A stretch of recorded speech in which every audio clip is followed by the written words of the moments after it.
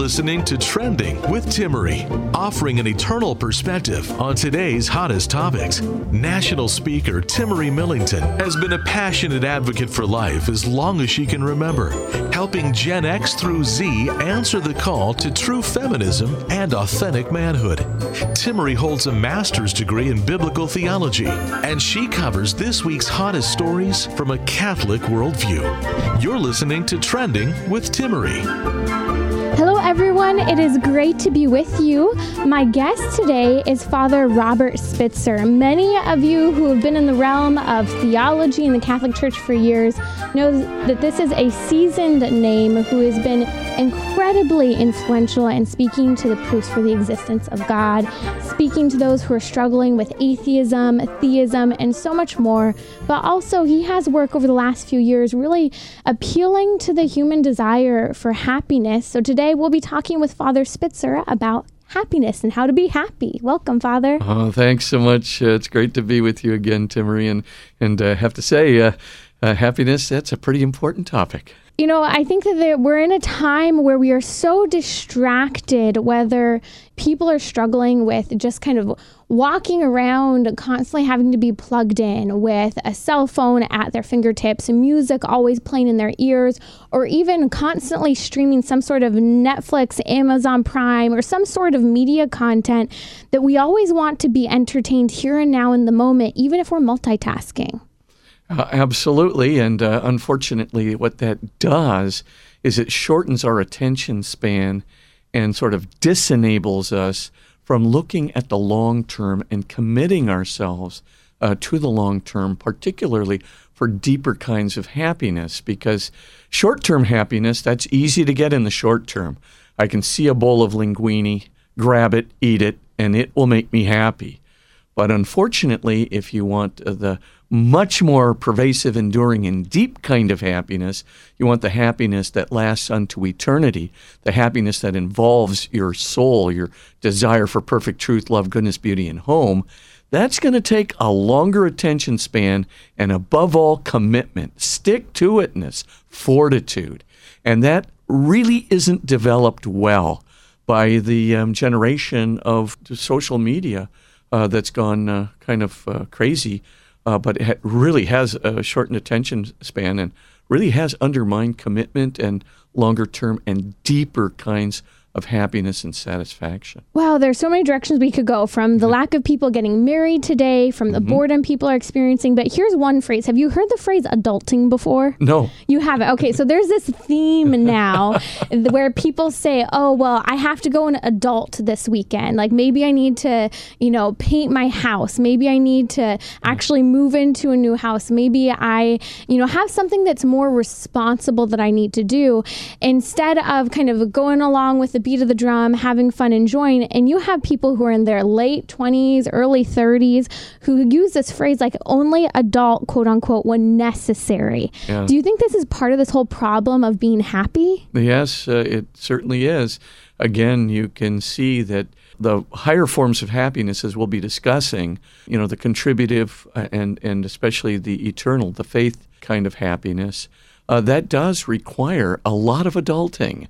It requires a lot of time spent on responsible activities that are oriented toward long-term goals and defer gratification.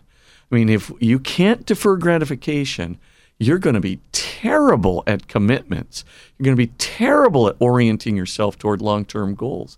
You're going to be terrible at looking at the deeper kinds of intangible things within you. And you say, well, what kind of intangible things? Love can be pretty intangible if you mean by love more than a feeling. If you mean that you want to, look for the good news in the other, such that doing the good for the other will be easier than doing the good for yourself. That's going to require a great deal of empathy, a great deal of discipline, a great deal of fortitude. In the process, right, you can't just be occasionally adulting. You're going to have to be adulting for quite a while. Relationships require almost full-time adulting. I love that, because I think that's a wake-up call to anyone who's going, I'll mature, I'll grow up, I'll get over these bad habits once I meet someone I'm interested in marrying, or, once I start to have that commitment. But the problem is, as you're saying, if we don't start now, you're not going to be ready. And that's where we're seeing painful relationships taking place right now. Yeah, the mistake a lot of people make is they forget that habits are involved in the process of commitment. If you have good habits, that means your subconscious mind is ingrained with these things. Then when you decide that you don't want to get married to somebody, and you habitually are looking at the long term, looking at family, can make decisions on the basis of deferred gratification and self-sacrifice, and you really have your faith as the important part of that marriage that's coming up, then with all those habits, the faith habit, the deferred gratification habit, the self-sacrifice habit, the contributive habit, you're going to have a great long-term commitment and marriage. Those habits will support you. Unfortunately, if you have habits that are in the opposite direction, never deferring gratification, in other words, immediate gratification required, no self-sacrifice. In other words, I only sacrifice myself if I really, really have to, right? If you have habits that are not based on going to church and going to confession or trying to develop your faith, your relationship with the Lord and your faith relationship, if those habits are in place, can you imagine trying to make a purely conscious intellectual decision? All right, now I'm going to move into a marriage. I'm going to put faith at the center of my marriage. Deferred gratification, self-sacrifice for the good of all these people that I'm going to give birth to, and I'm going to have a relationship with, and the community that's going to support my marriage. I'm just going to make that decision right now to do it. But all of your habits, all of your subconscious habits, which influence your behavior as much, if not more, than your conscious decision, are going in the opposite direction.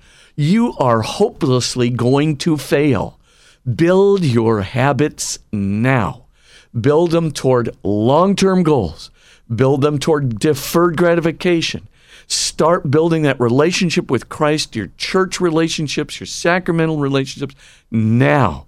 And as you're building these things and the habitual part starts welling up, you're training your subconscious mind. It won't act against your conscious decision. Then you're going to be in great shape for a commitment.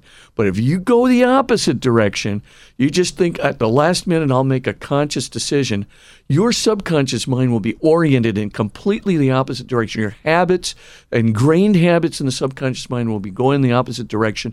It will undermine you within 5 seconds.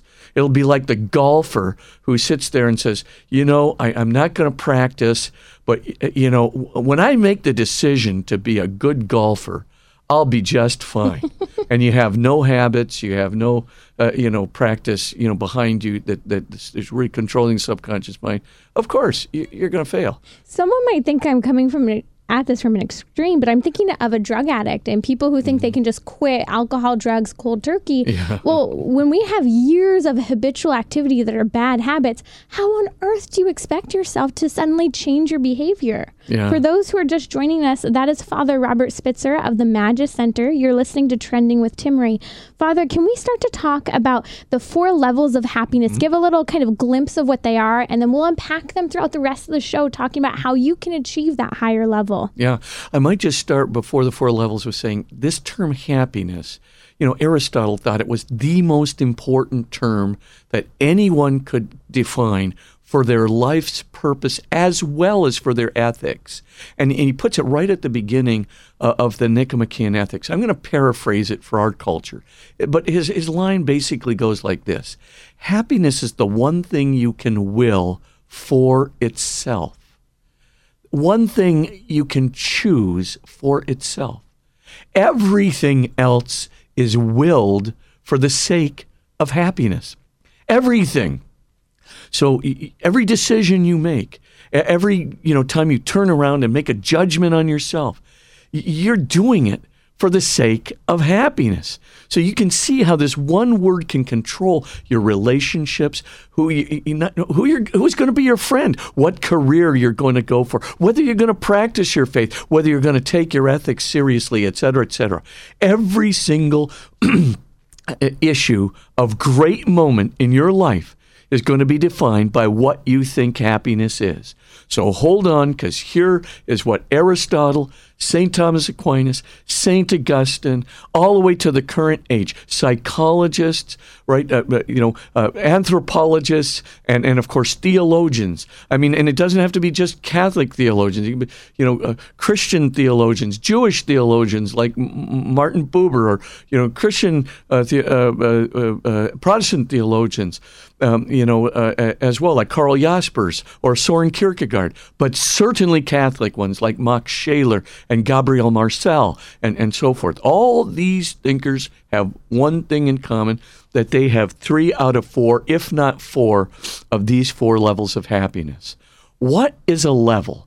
A level just means as you're going up the scale of happiness, you're getting to be more pervasive, enduring, and deep.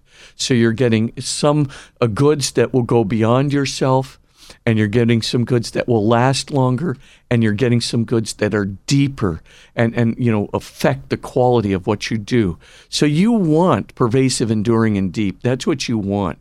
But remember, you got to give up something. You're going to give up intense, immediate gratification, intensity, and you're also going to give up surface apparentness. So it's going to become less obvious. It's going to have to require some delayed gratification, and it's going to also be less intense at first. Let me just give you some examples. Level 1 is like sensory material gratification. You get a new car, you're happy. It's very surface apparent, etc. Number 2, ego gratification. Number 3, and we'll talk about these later, is going to be contributive, beyond yourself. And number 4 is going to be faith-based. Timmerie will be right back. Send her a tweet at Timmerie. That's TIMMERIE.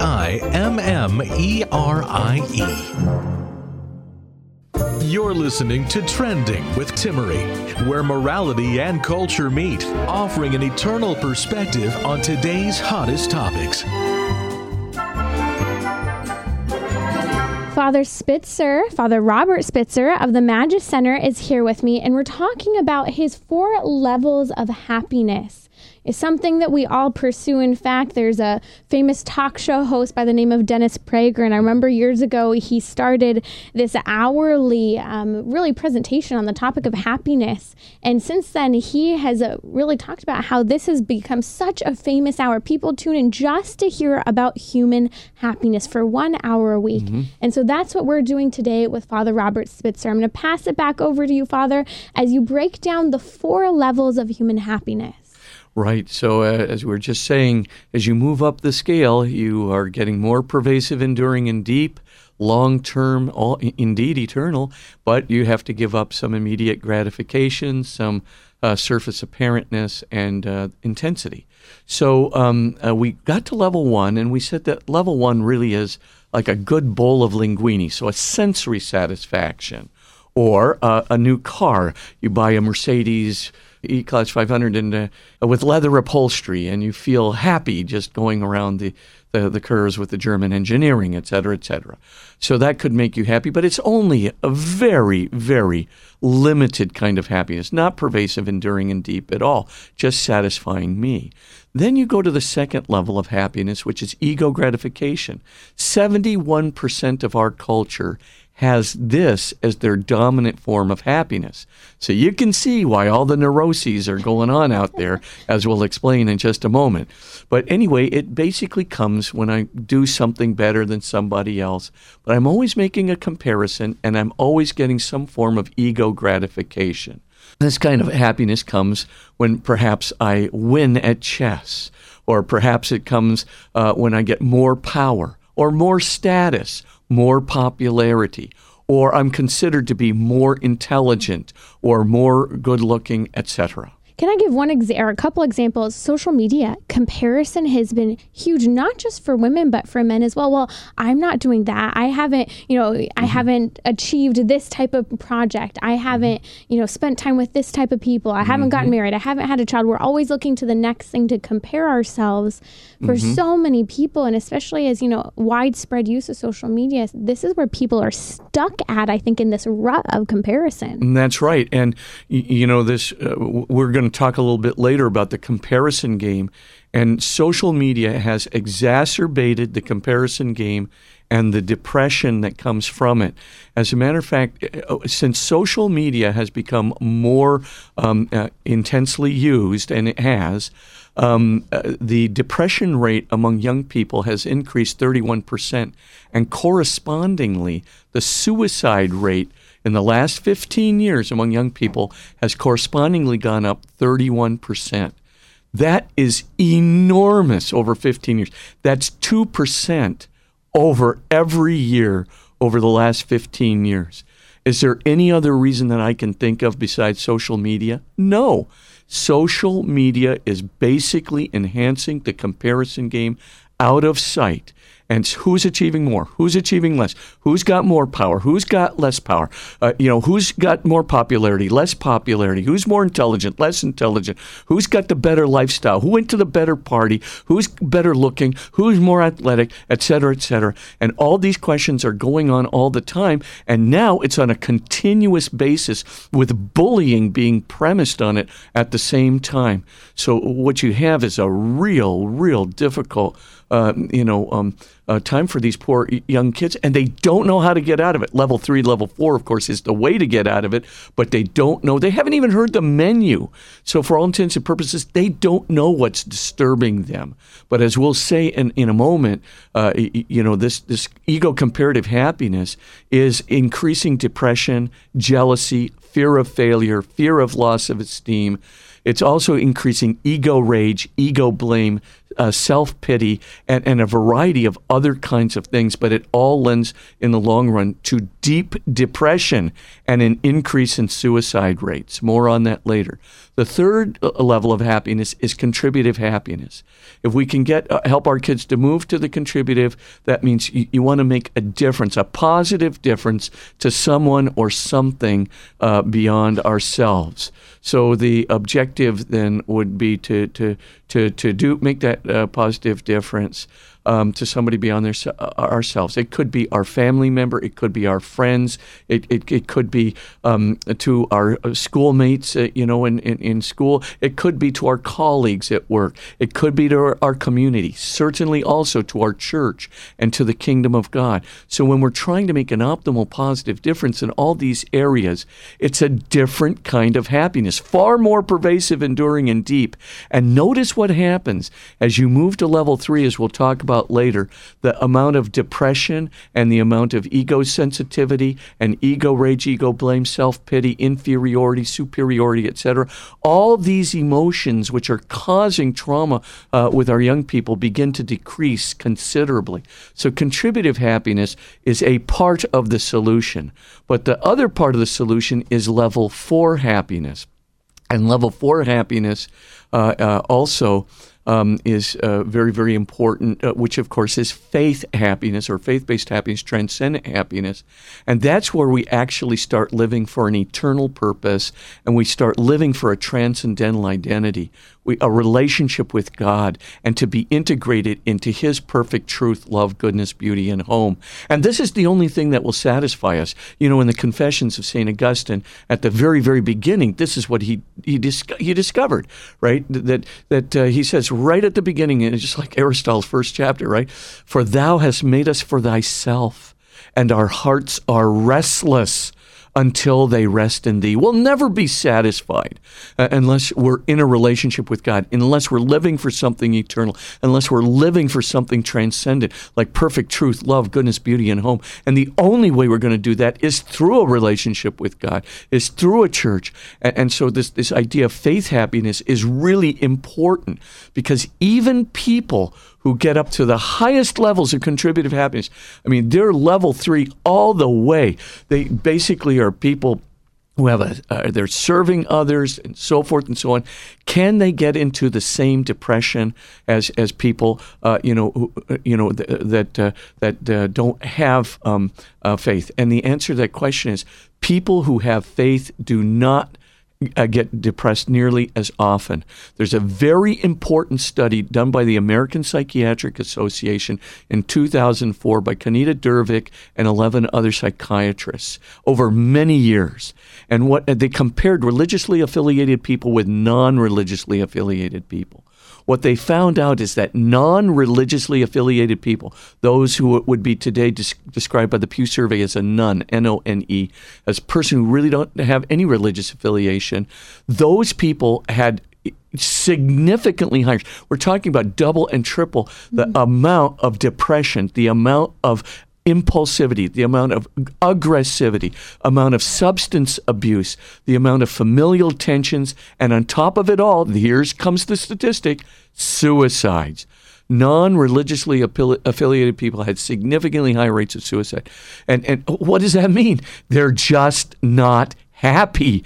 They're not happy in the ultimate sense. Bringing back Augustine's words again, for thou hast made us for thyself, and our hearts are restless until they rest in thee. Without a relationship with God and without a church, I mean, we're just doomed to be in the not happy category. And so we want to get up there because we are pervasive, enduring, and deep by our very nature. That is Father Robert Spitzer. You're listening to Trending with Timmerie. Father, as you're talking about this difference between level 3 and level 4, level 3 is great. You're going outside of yourself. You're doing stuff for the sake of others. But still left there, that depression's present. We need to have faith. And one thing that I'm hearing from listeners when they heard we were going to be talking about really happiness, the topic of happiness, is they said stress is getting to them, especially high school and college students. I think we have people who are trying to enter into a deeper level of faith. They're stuck in maybe that contributive phase, but the stress, especially for the young, is eating them alive. Yeah, the stress is being caused by level 2 happiness about, I would say, 70, 80% of the time. There are other kinds of stresses that have clinical bases to them. You know, there might be some kind of a physical difficulty, et cetera, or there might be just an extraordinary amount of stress because of something that's traumatic that's happening in the family, you know, a loss of a parent or something. So that's, you know, can happen. But basically, you know, 70, 80% of the time, for sure, it's ego comparative happiness gone nuts. And gone nuts with, you know, the exacerbation of the social media. Right. So you now have this, you know, amplified ego comparative happiness. Who's achieving more? Who's achieving less? Who's got more power? Who's got less power? Who's more popular? Who's less popular? And of course, you can hear the neurotic intensity in my voice increasing with the asking of every question because that's what's happening on the social media. They're going nuts. And the depression, the inferiority, the jealousy, the fear of failure, ego rage, ego blame, the self-pity, et cetera, is going nuts. And they got to get a way out. And as you put it, level 3 is a partial way out because they're generous, they're good. But without level 4, you are not going to alleviate that stress. You need faith. You need prayer. You need to get into a relationship with God ASAP. Do you think unrealistic expectations have a huge influence on this? Yes, because they think that level 2 happiness, ego comparative happiness, if I could just be at the top of my game, if I could be recognized by everybody as being the number one person, et cetera, if I'm recognized by everybody as being the most intelligent person, I was certainly never the most athletic person or the good-looking person at all. But for all intents and purposes, if I could just get this one thing, then I'll really be happy. Then I'll be really successful. Then I'll have a life that's worth living. And that is the deception of the century. We'll be right back with Father Robert Spitzer. We'll talk about how you can truly achieve happiness and find that it actually goes hand in hand with your Catholic faith.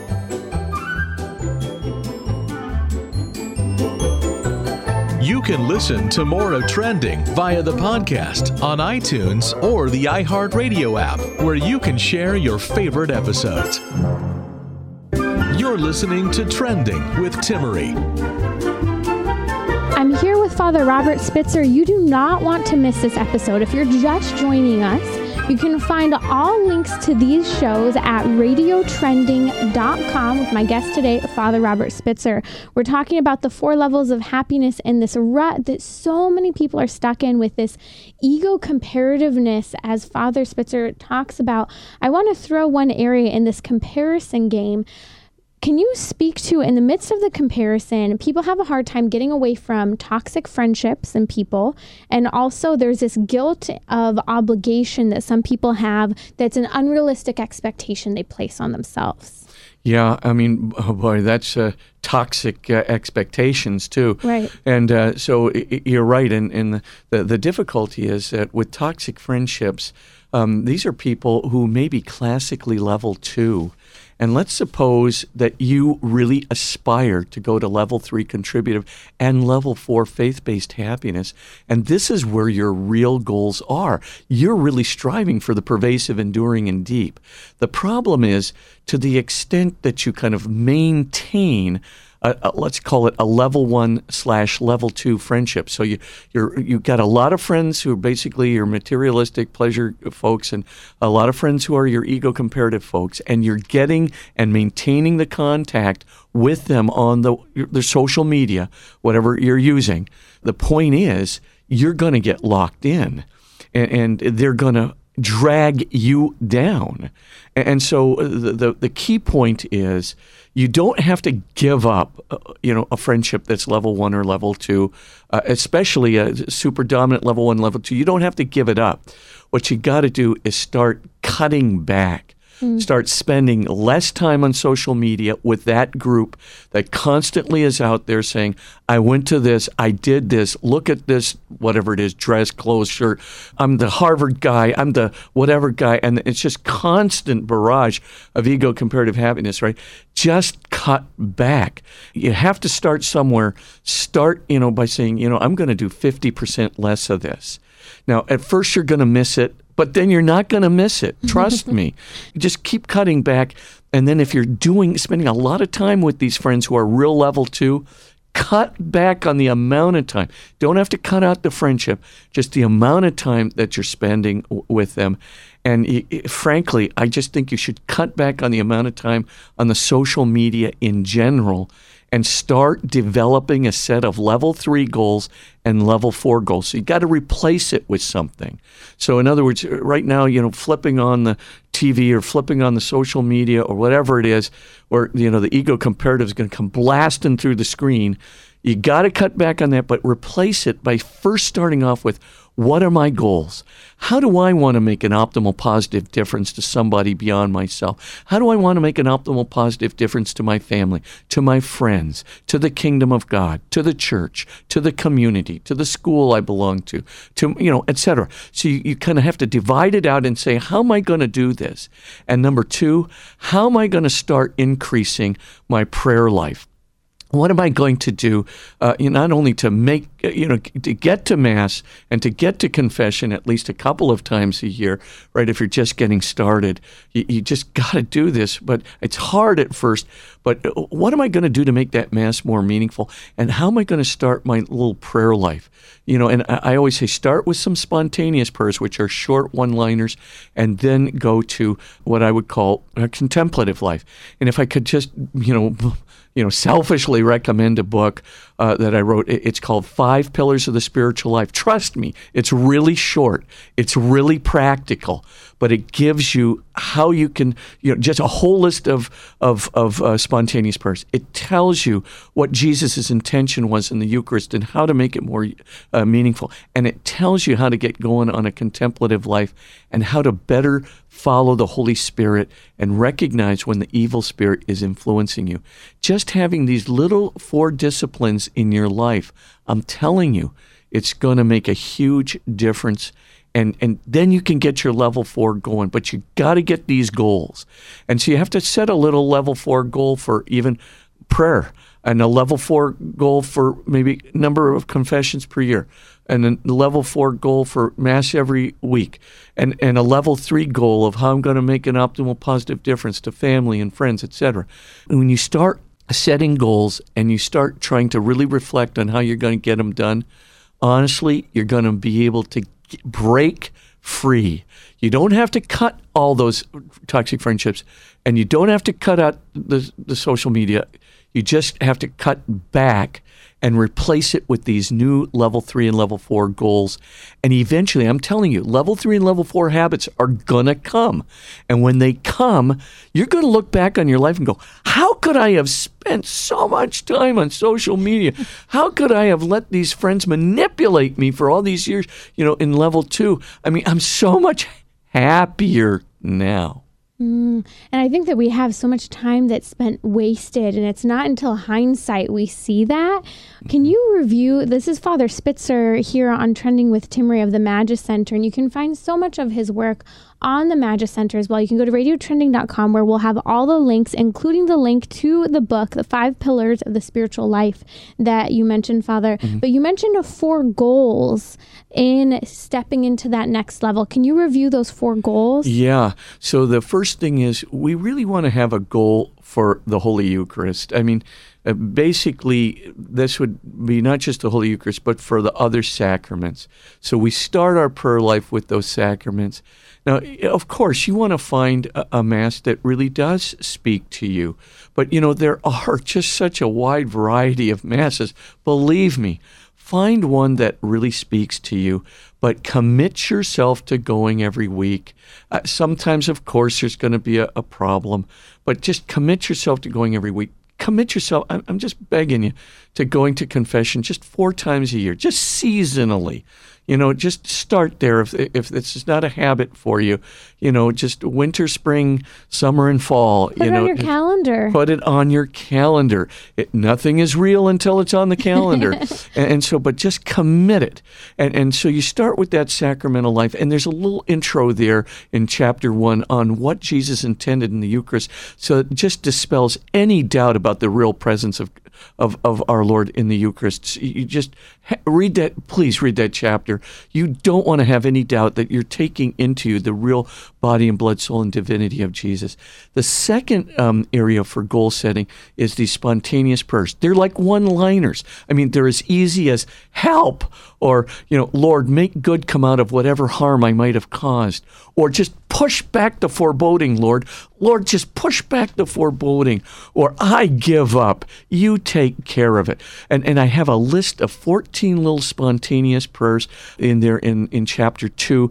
But if you want, you could just go to magiscenter.com and click on the fourth landing page, which is called Spiritual and Moral Growth. The first landing page is Faith and Science. The second one is the reality of Jesus, evidence for the reality of Jesus. The third one is called Happiness and Suffering. So that concerns what we're talking about today in general. And then the fourth one is called Spiritual and Moral Growth. Click on that and you can get all those spontaneous prayers, the whole meaning of the Eucharist, Jesus' intention of the Eucharist. It's all there on that landing page. You don't even have to buy the book. The third goal that's really important is you want to start a prayer life, right, beyond the spontaneous prayers. And this would be like a commitment to 15 minutes of prayer, a relationship with the Lord during the day. Now, again, if you're not doing this, don't start with 15 minutes. Start with 10 minutes, maybe just 2 decades of the Rosary, and there's a little bit more to this than I have the time to explain right now, but if you would kindly go to chapters 7, 8, and 9 of that book, 5 Pillars of the Spiritual Life, or you could go to magiscenter.com, click on the fourth landing page, Spiritual and Moral Growth, and then go to the article on contemplative prayer. It's called Spiritual Conversion and Contemplative Prayer. Just click on that article. It is a wealth of information on just how to get started and how to recognize the love of Jesus in the Scriptures and how to begin to embrace that. But the one thing I'm just going to give you right now, start every contemplative prayer, whether it's 5 minutes, 10 minutes, just commit to starting every single day, but start it with this: Lord, I know you are here. And just continue. Lord, I know you are here.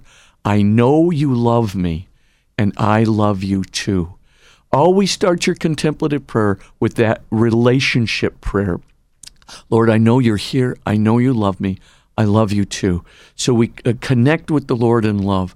Then whatever we're doing in our contemplative prayer, whether we're reading Scripture, praising Him, saying the rosary, I would recommend absolutely when you're getting started on your contemplative life, there's a little book. It's pretty cheap. You can get it. It's called the Notre Dame Prayer Book. There is like 100 prayers in this prayer book, and they're really good. But what you need to do is you need to spend some time thumbing through that book and just put a little marker or something by the prayers you really like so that you can pick out about 3 or 4 prayers as you're getting your contemplative prayer life going that you can say. Remember, you still want to keep the Eucharist and you want to keep that confession going because that's what will build the foundation for you so that when that relationship with the Lord comes, you're going to really feel right with the Lord and the relationship. I'm telling you, it's going to come. You'll get hooked. I got hooked. And I was a utilitarian quantitative rat. I mean, seeking power when I was a kid. And look at what happened to me. It will come. Trust me. And that's kind of the third area that you want to get started. The fourth area is just simply knowing how the Holy Spirit leads you and seeing the signs of the Holy Spirit and knowing how the devil tries to influence you. Yes, there is a devil. I assure you of this. And he's very cunning and he's very sly. So you need just a few tips on how to do that. And that's your fourth goal. We'll be right back. We'll walk through that fourth goal just a little further and dive deeper into happiness.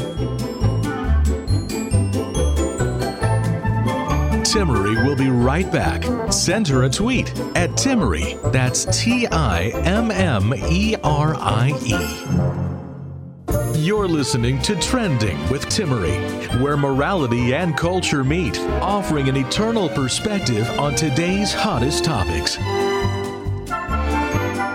My guest today is Father Robert Spitzer of the Magis Center. You can find more about his work, and in fact, much of what we're talking about is broken down with incredible resources, free resources online, broken into modules and videos, articles. That's magiscenter.com, so MAGIS center.com. You can also find all the links to my guest, Father Robert Spitzer, and his work at radiotrending.com. We're talking about these 4 goals that you need to set in your life in order to move forward. First is a sacramental life, the Eucharist. Second is incorporating that spontaneous prayer. Third is really starting to have that 15 minutes a day of prayer. And then fourth, we're diving through that next goal. And if I'm giving a quick summary, so please go and listen to this episode if you're just joining us. Let's go ahead and go into that fourth goal. Sure. The fourth goal concerns what we typically call following the Spirit or the discernment of spirits. And so it's just a few little common sense rules. So it is not overly complicated, but there are these signs of when the Holy Spirit is leading us. And how should we follow when we see these signs in place and we know, we discern that it's the Holy Spirit? How do we best follow Him?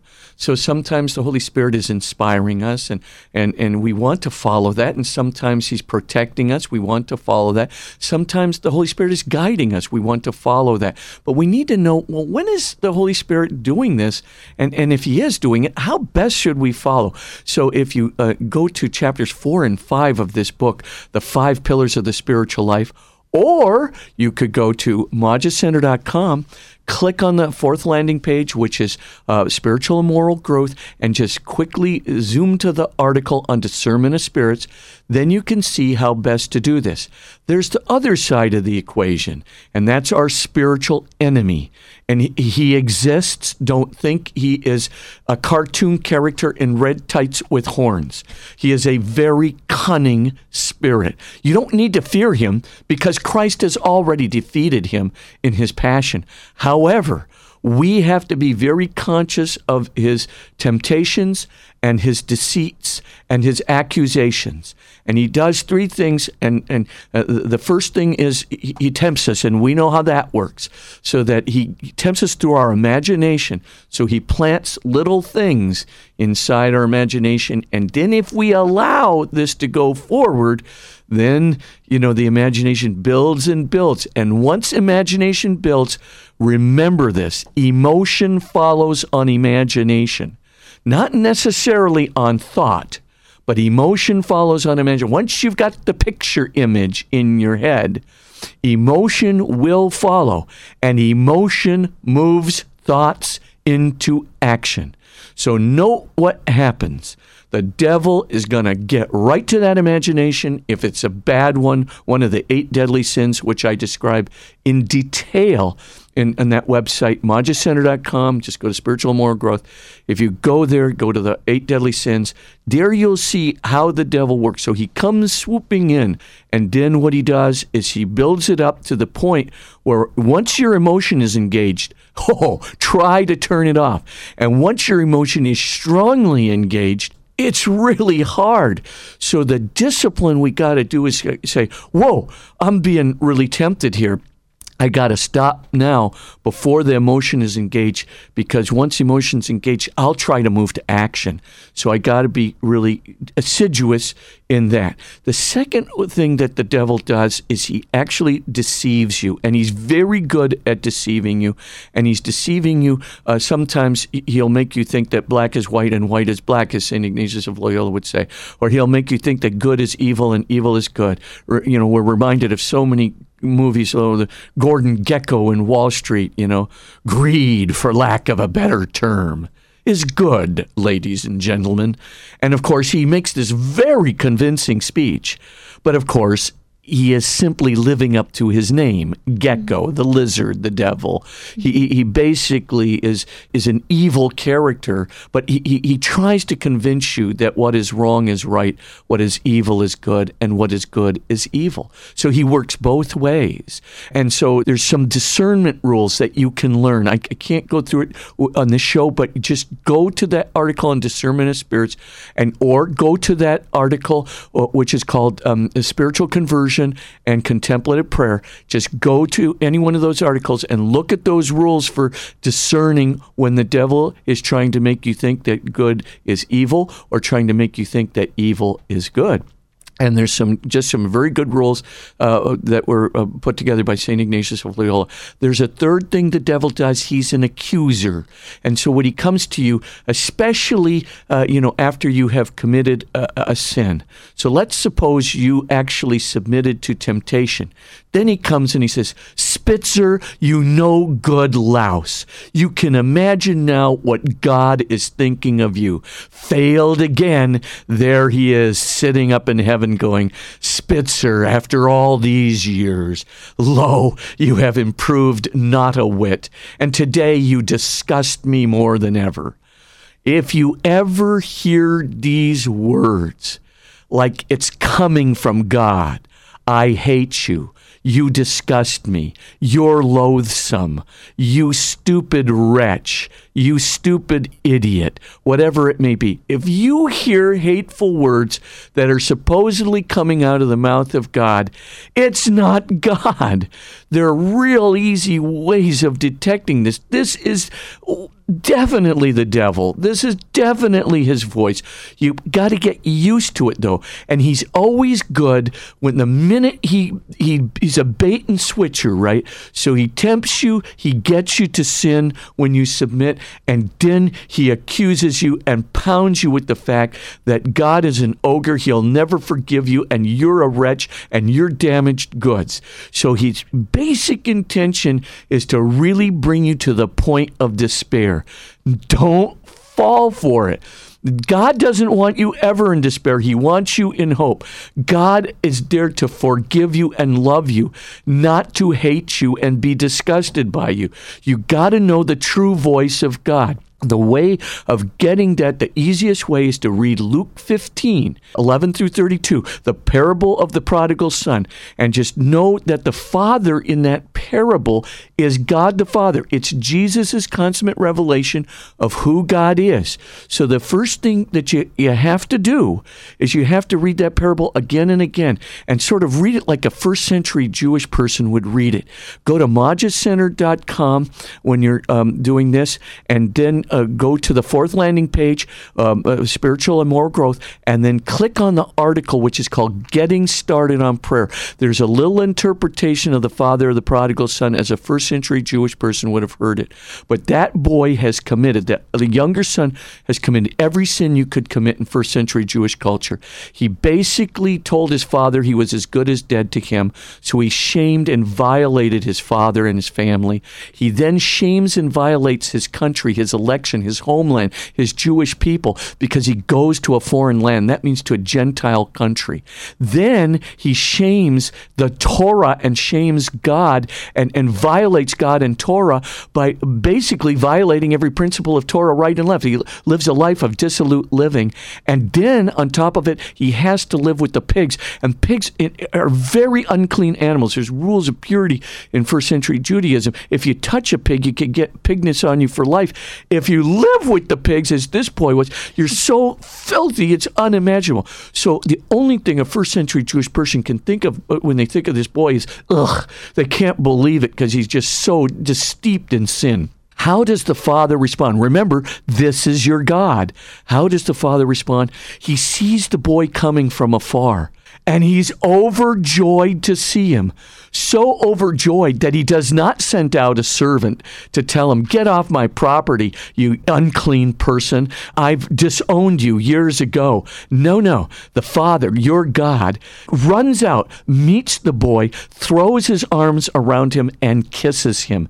He then says, quick, get sandals and put it on his feet. Sandals signifies a free person, not a slave. Remember, the boy was a slave in the foreign land. Get sandals, put it on his feet. And then he says, quick, get a robe and put it on. A tunic is this, worn by aristocracy. Treat my boy like royalty.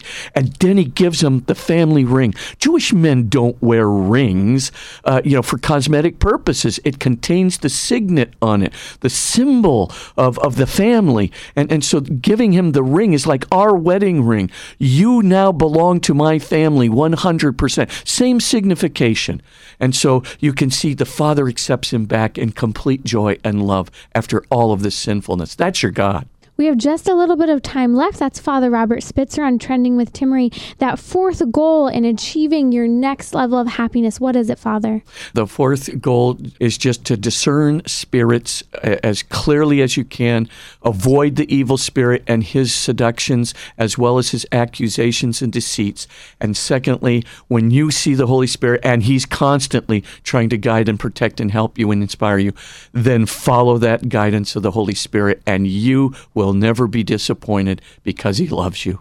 You can find out much more about Father Robert Spitzer and his work at themagiscenter.com. That's MAGIS center.com. You can learn more at radiotrending.com. Father, we have about a minute left. More thoughts on achieving that next level of happiness to kind of put that bow on this entire segment? Yeah, I would say the making of goals is really the critical thing. You not only have to make your level 3 goals, how do I want to make an optimal positive difference to my family, friends, community, church, kingdom of God, etc. The other thing you really got to do is make your level 4 goals. So set some goals for getting to the Eucharist every week, confession 4 times a year, and then set some goals for starting your contemplative prayer life, working your way up to 15 minutes a day, and finally make some goals to be saying these spontaneous prayers. Just kind of memorize them if you could. They're conduits of grace.